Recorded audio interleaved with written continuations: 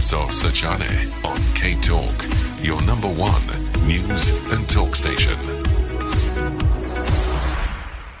How you doing, though? No, good. You got that mountain man look thing going again. What's going on? It's just a different look.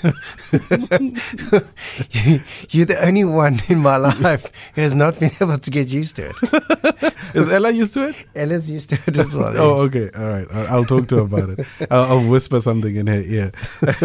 Tim, of course, as we normally do, starting off with the wrap for the week in terms of rescues.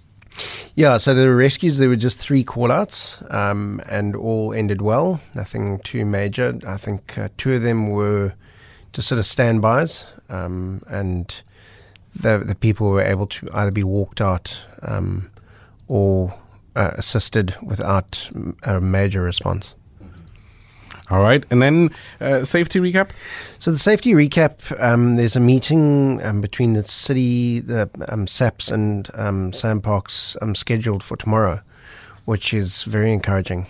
So they're gonna sit down and they're gonna go through all the information that they need to prepare for season and come up with plans to try and keep us as safe as possible on the mountains, which is great news.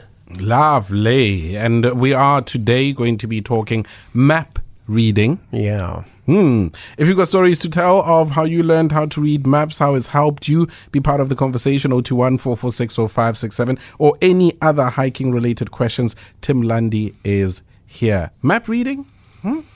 Yeah, map reading. It's one of those things that there are quite a few people who have no idea how to read maps. And it is a bit of an art skill to have, and I think it's very necessary that if you're going to go out into the mountains, that you should have that skill, at least learn it. Everyone can learn how to do it. Some take a little bit longer than others, but yeah, the basics are definitely a must. And we've always spoken about how to prep for hikes and walks, but also it would be to one's benefit, especially if you're going to be venturing outdoors, to know how to read a map, and also, of course, why it is important to know how to read a map. Look, I mean, when you go on any hike, unless you know it like the back of your hand, and even when you do know it like the back of your hand, rather just take a map with you. I've always got a map of Table Mountain, because you never know. There may be sections on it that you haven't been to, that people refer to, that you don't know. When you've got that map, you can look at the map and you can actually refer to them and figure out where you are and where the other people are, or where you need to be. And we know that, that a map is not just a map. There are different types of maps, right? Yeah, no, there are. I mean, anything from a road map, which I think couples often battle to grasp together because one of them can read it and the other one can't. And it ends up in all sorts of car arguments. But yeah, then you have topographical maps, navigational maps, which they use obviously out in the ocean, and then just physical maps as well. But the one that we would normally use on the mountains would be topographical. Those would be the most useful ones. And so topographical basically has your contours on it. It's got the grid lines on it. It's got where north is, and lots of landmarks, as many landmarks as possible. Which would always help. Well, you would think it would. I mean, some people get completely flustered by the fact that there's just too much detail. So when they pull the map out and they're trying to orientate themselves with where they are, and then they look at this map and it just seems like there's just too many things on it and they can't quite figure out where they are. I suppose then it goes without saying that if you're going to be, for example, going up Table Mountain for the first time and you're doing it with a map for the first time, that you're reading a map, it's not that simple. Don't be clever. Yeah, don't be clever. Don't think that that it is just a piece of cake and look at it, because the problem is if you're holding that map upside down, things are not quite orientated the way you think they are. So left is right and right is left. And people do make that mistake. They kind of think they know where they are and end up going in the wrong direction. I suppose it would be difficult to with the very limited period that we have now, Tim, to even go into a lesson. But what are the lessons that you have learned when using maps? Yeah, basically, if you're out in the open and it's raining, not a good idea. Always try and find a dry spot. And if the wind's blowing, whatever you do, don't pull the map up, because it just acts like a big sail and ends up getting ripped in half or blown away. And you end up running across the mountainside trying to catch it. So, yeah, try and get the right kind of conditions to actually be able to open it up. And then orientate yourself with where you are. And that sounds easier than it really is. I was about to say, how do you? I mean, because here I am, I'm on a path, and I pull up the map and... So generally what you would do, one of the easiest ways to do it is find 3 points. So 3 landmarks that you can see before you've even opened up the map. So if you can see a mountain on your left-hand side that looks like a big, large pimple, and you've got one on your right-hand side that looks pretty flat on top, and then ahead of you, you've got a couple of buildings. Those are your 3 points that you now are going to be looking for. And you can then triangulate from those 3 points back to where you are. So you then orientate the map in such a way that, you know, the map is either is pointing to true north or to magnetic north. Well, it would, in this case, it would be true north. And then line it up so that on the map, that first landmark is to your left. On the map, it's on the left of the map. And the second one is on the right, so that you've orientated it now, so that what you're seeing on the map is what you're seeing in front of you. Yeah. And once you've got that, you can then start to identify different areas and work out. You sort of work backwards as to where you are. Yeah. And where you need to go. So we're on a hike. It's crazy cloudy. It's not going to rain. I'm not too sure where the sun is. I'm a bit disorientated. I've got the map. I need to have it point true north. How? Yeah. Yeah, that's when it starts becoming a lot more complicated, because now your landmarks have disappeared because you're in mist. So with the map, I would say you've always, in any backpack, you've always got to have a compass. That's how you're going to orientate that map. Is if the map is pointing to north, then you know that you can turn the map around in such a way that it is also pointing, because on every map they've obviously got the little arrow that points north. Yeah. So if you line that up with the compass, then you kind of, okay, well, this is where this is where that is. There's a river to my left. This must be the river. And even then, it can still be tricky, because there's more than one river. Here's a question, and please help out. 0214460567. Same scenario that I put to Tim. It's misty. I don't know where the sun is. I'm disorientated. I pull up a map. I need to find true north, but I also don't have a compass. How do you? No. I want to see what other people have got to say. Yeah. How do you find north as a start? Because that is the start, right? Yeah. Make sure you've got your map pointed in the right direction. How do you identify where north is if you're disorientated and you don't know sunset from sunrise? You don't have east west, and also you're stuck. Yeah. Right? And you've got the map in front of you, but how do you then identify? I actually don't know the answer to this, so it's not one of those trick questions. How do you find north as a start? Damon sends us a message on the WhatsApp line saying the most important part of map reading is to be able to know where you are, i.e. a grid reference in case you get into trouble. Yeah, cool. But then I don't know where north is. I don't have a compass. Exactly. You're in a spot to bother. Yeah, I'm sure there are tricks. I mean, come on, guys. 0214460567. How do you identify where north is, true north, in the event of it's overcast, you don't know where the sun is, sun rising, sun setting, you don't know, and you've got a map and you don't have a compass? Do you have an answer to that? I don't. I'm never walking. Look, when I did my mountain guiding course, part of it is map reading and navigation. And we set off at 10 o'clock at night into the middle of the Cederberg. And I was the only one doing on-trail overnight, which basically that's a qualification that I'm allowed to, in the Western Cape, I'm allowed to lead overnight trails, but it's got to be on a trail. It's got to be on a path. The rest of them were doing off-trail. And at some point, they stopped me from leading, and then somebody took over, and we then left the road and just headed up a ravine. And halfway up the ravine, the guy turned around and said, right, where are we? Where are we on this map? And luckily I wasn't leading, so I didn't have to give the answer, but you still have to learn and give your reasons. One of the ways that we did it at night was the North Star. You use the North Star and you can more or less gauge where north is. And then you orientate the map, which of course it's pitch dark, so you're working off a headlamp. And then you roughly gauge it, and then, okay, we up this river here, and then you start looking for landmarks, which at night is incredibly difficult, and with mist, almost impossible. Damon is in Durbanville. How you doing, brother? Hey, man, I'm it's lucky to chat to you guys again. Hi, Mike, how are you? It's Tim. Tim, Hi. you're making that mistake again, D. Tim, sorry, man. No worries. Dad's book. The most, you hit the nail on the head. The biggest enemy of anybody, people at sea. I'm a coastal skipper because of yachting and fishing. And having obviously been a map reader in the military, I was in the intelligence corps. And in fact, what you said earlier reminded me of a situation once in Angola where I had the map upside down and I almost led us into a Cuban base.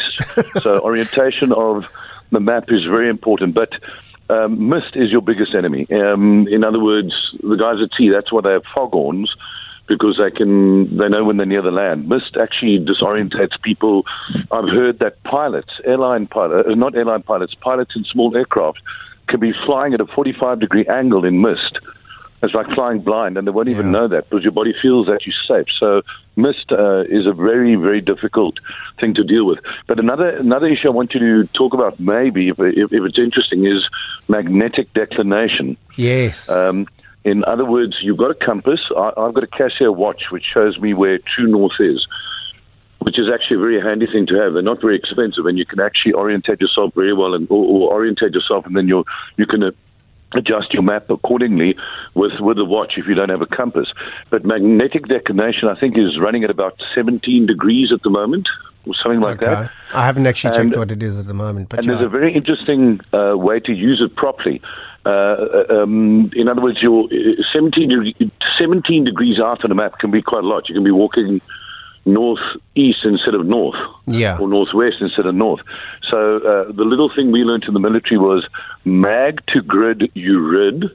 In other words, from your compass to your map, you take it off, yes, and grid to mag you add. Yes. Wait, that sounds so familiar. Where did I learn that? His schooling is coming back to him. Something about that sounds very, very familiar. You're obviously a Boy Scout. No. Oh, okay. It wasn't sailing. Sailing. Was it in the sailing? magnetic. Sailing, probably, yes. Yeah, it was a sailing. That's what it is. Yes. Mag to grid, you rid the declination, and the maps, the latest maps will tell you what the declination is, and that's about the Earth's true north and the gravitational pull, or in other words, the compass is showing you something, but it's not true north. So you take it off, mag to grid, you take it off the compass to the map, and you add it from the map to the compass. And that is quite a very interesting part of map reading, I find. Yes. Yeah. No, anyway. the thing is as well, every year it changes.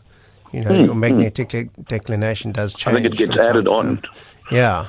I think in about 1,000 years' time it will go full 360. Yeah. Yeah. So it is. Anyway, it is quite bizarre. That can play a huge role. One of the things that we did when we were doing the guiding course as well is we had to go and set out waypoints. Yes. And then make up our own map and use the amount of steps. But then we had to go and find the other team's waypoints in the dark with given coordinations. And I remember getting extremely frustrated because we couldn't find the one, because one of the guys in the previous team had got it out by 2 degrees. Yeah. And because of the 2 degrees, we kept on going off course. When the further out you go from your point, the more wider the angle is. Yeah, the more off course you go. And these guys had put it in the middle of the river as a joke. Oh dear! I ended up somewhere in a camp with a sense of humor left back at the waypoint. Do you think? While I'm chatting to you guys, I'm looking up at the moon. Don't forget about the tomorrow night. eclipse tomorrow. Yes, 8:24 if it's not cloudy. Mars is also very close, or Venus is very close to Earth. Is it not overcast tomorrow night? Because I think it's forecast it's for rain raining, tomorrow. but it might clear up. The eclipse is at 8:24 p.m. Nice. You can see I really like the stars and the Earth, and yeah. Nice Anyway, one. Thanks a wonderful lot, show, D. guys. Thank you. Thank you very much for calling in. Bye. Thanks, Bye. Damon. In Durbanville, we got a message earlier from Errol saying Mars and Jupiter shining in all their glory on either side of the moon. Errol. Look outside. Look outside. 31567 is the SMS line. You can also join the conversation like Damon just did on 021 446 0567. How does the scale on a map actually work, Tim?